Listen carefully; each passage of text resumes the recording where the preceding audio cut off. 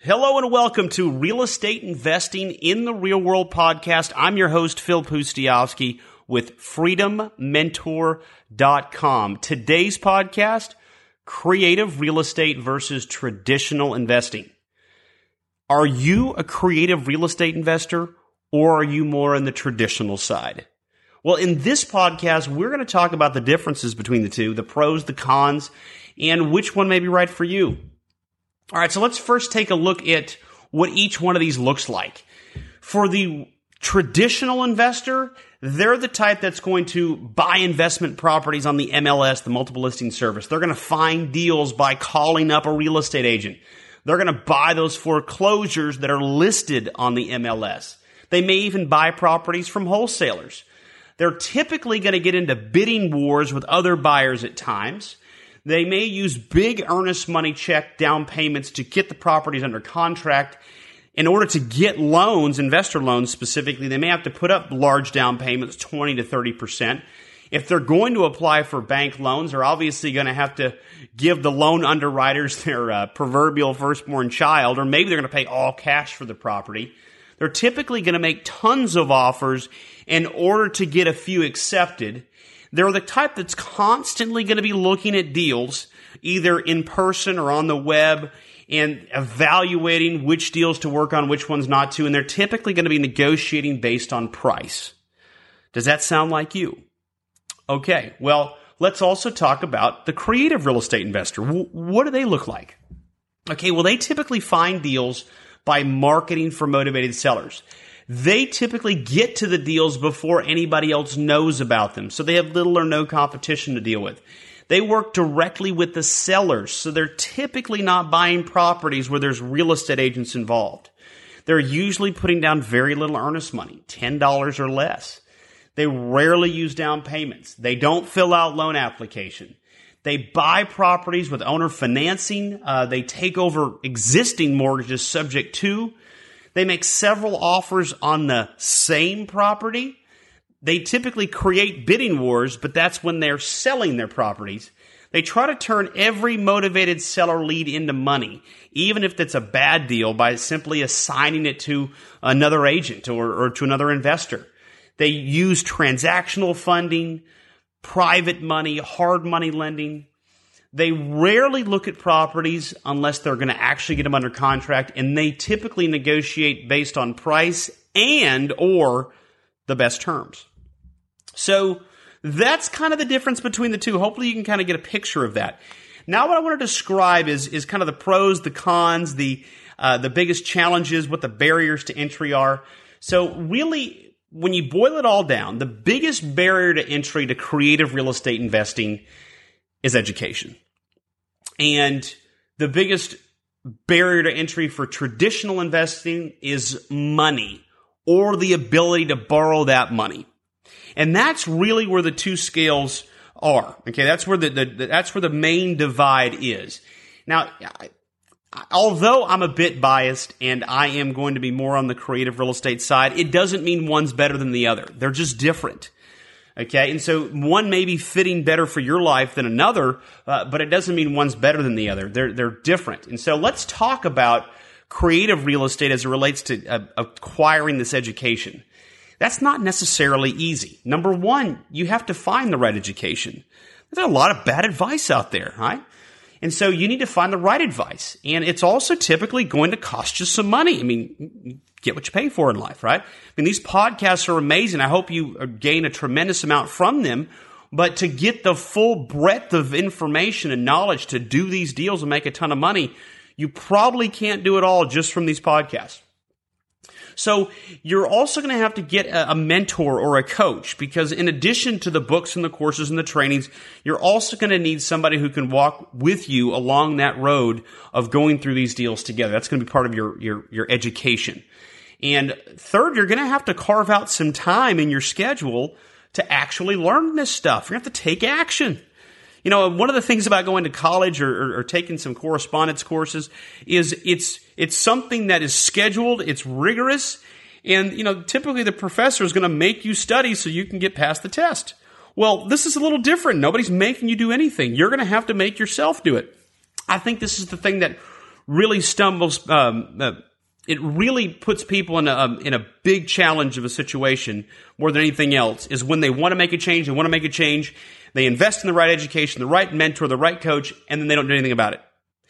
It happens all the time. And just a quick aside, if you ever wanted to learn the best way to get off of your blessed assurance and get something done, you may want to check into some Tony Robbins trainings. He's got some of the best out there. So, assuming you have the right education, you still have to take action. And that's the big barrier to entry for creative real estate. Now, on the other side of the coin, let's talk about the barrier to entry with traditional. It really is money. Now, although you can get private money from a private money resource, typically most people are going to use their own money. Maybe it's a retirement fund. Maybe it's the selling of a business. Maybe it's an inheritance. And maybe it's leveraging someone's good credit in their finances to be able to borrow the money. Or, they're just sitting on a lot of money and it came from who knows where, right? But that's where traditional investing is separated. You gotta have the money or the ability to borrow the money. And that is either is going to be very risky or it's going to be something you were blessed with from the very beginning of life, right? You were born into a ton of money, right? And so then the idea is, well, do you need education? Well, sure, you need a little bit of education to do traditional investing, but it's not rocket science. I mean, let me tell you what the traditional investing formula is. Go hire a real estate agent to find you some deals. Make a ton of offers, low offers. Get at least one accepted. Buy the property, fix it up and sell it, or buy it and rent it out.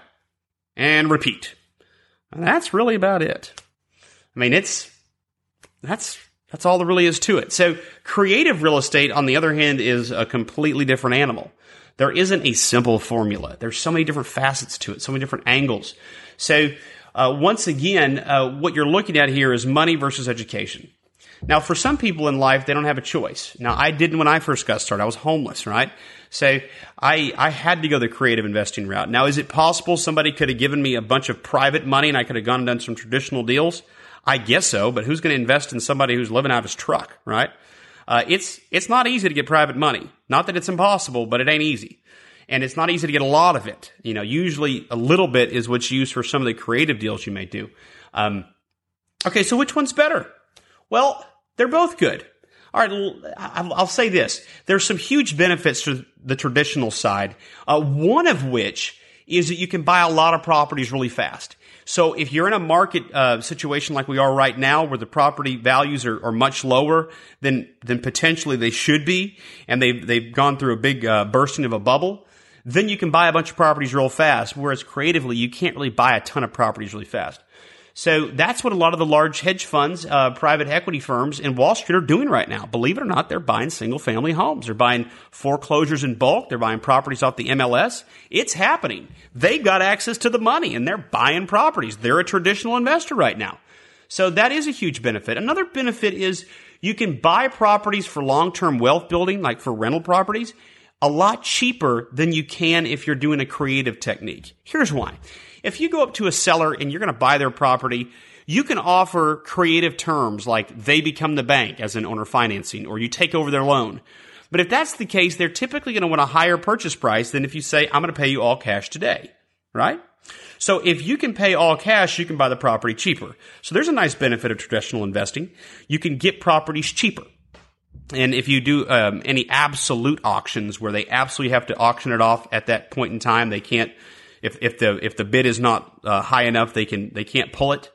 Absolute auctions, you might get an amazing deal, and that again, you have to have cash right then and there. So there are some big benefits. Now let's look at some of the benefits of creative real estate. One of the major benefits, if not the major, would be that you can make a whole lot of money with it without a bunch of cash and credit. I mean, you can make a fortune starting from nothing, which is what I did. Okay, so that's beautiful. Another thing you can do is not have to deal with the competition. I mean, you look at some of these traditional investors right now, and they're panicking. The sky is falling. The sky's falling. Why? Because all these hedge funds are coming in and buying all these properties, and these mom and pop traditional investors can't compete. Now, ironically, as a creative investor, they're not a competition for me. In fact, they're a benefit because I can flip these properties to them I can flip properties to these hedge funds because I'm getting to the deal before anybody else knows about it. So it actually, for the creative investor, the more traditional investor competition there is, the better there is, because you can create bidding wars and try to flip these properties to the traditional investors that you tie up. And I would say another huge benefit of creative real estate investing is how steady it is. It's consistent. Why is it consistent? Because creative real estate investing is all about motivated sellers. Motivated sellers, as I define them, are created by extenuating circumstances that are typically external to real estate. Life challenges such as divorce, illness, financial problems, death, job transfer, downsizing, upsizing. Life challenges and changes are what create these opportunities for creative real estate investors. And these are things humans are going to be dealing with for eons, right? So there's a lot of consistency with creative real estate investing. And I really, really like that. So it's a business you can build. Now, obviously, if traditional investors learned all the tricks of the trade that creative investors do, well, then creative investors would be in trouble. But I would argue that most people don't go to the extent to learn and educate themselves to such a degree to really know how to be a creative investor. Okay, so where do I land on this scale? Ironically, even though now from a financial position I can be a traditional investor, I prefer to invest creatively still. And a couple of reasons. Let me give you one example. I would rather pay a little bit more for a rental property where my name was not on the loan than to get it cheaper where my name was on the loan. And I learned this from Andrew Carnegie, actually in his autobiography written about 100 years ago. He said that you should never personally guarantee a business loan. And I consider a mortgage on an investment property a business loan. So applying Carnegie's rule, I avoid getting bank loans for properties that I purchase. And another example of that would be a lot of times I don't buy properties, totally renovate them and resell them. I will actually flip them and do what's called prehabbing. And you can learn more about that. In fact, I've got another podcast about that called The Secret to Flipping Houses. So I stick to the creative side of investing even now. And it's not that it's better. It's just that it's what I'm comfortable with. It's what I'm used to. I see there's a couple more benefits outside of the traditional side. But, you know, sometimes you have to go the traditional route.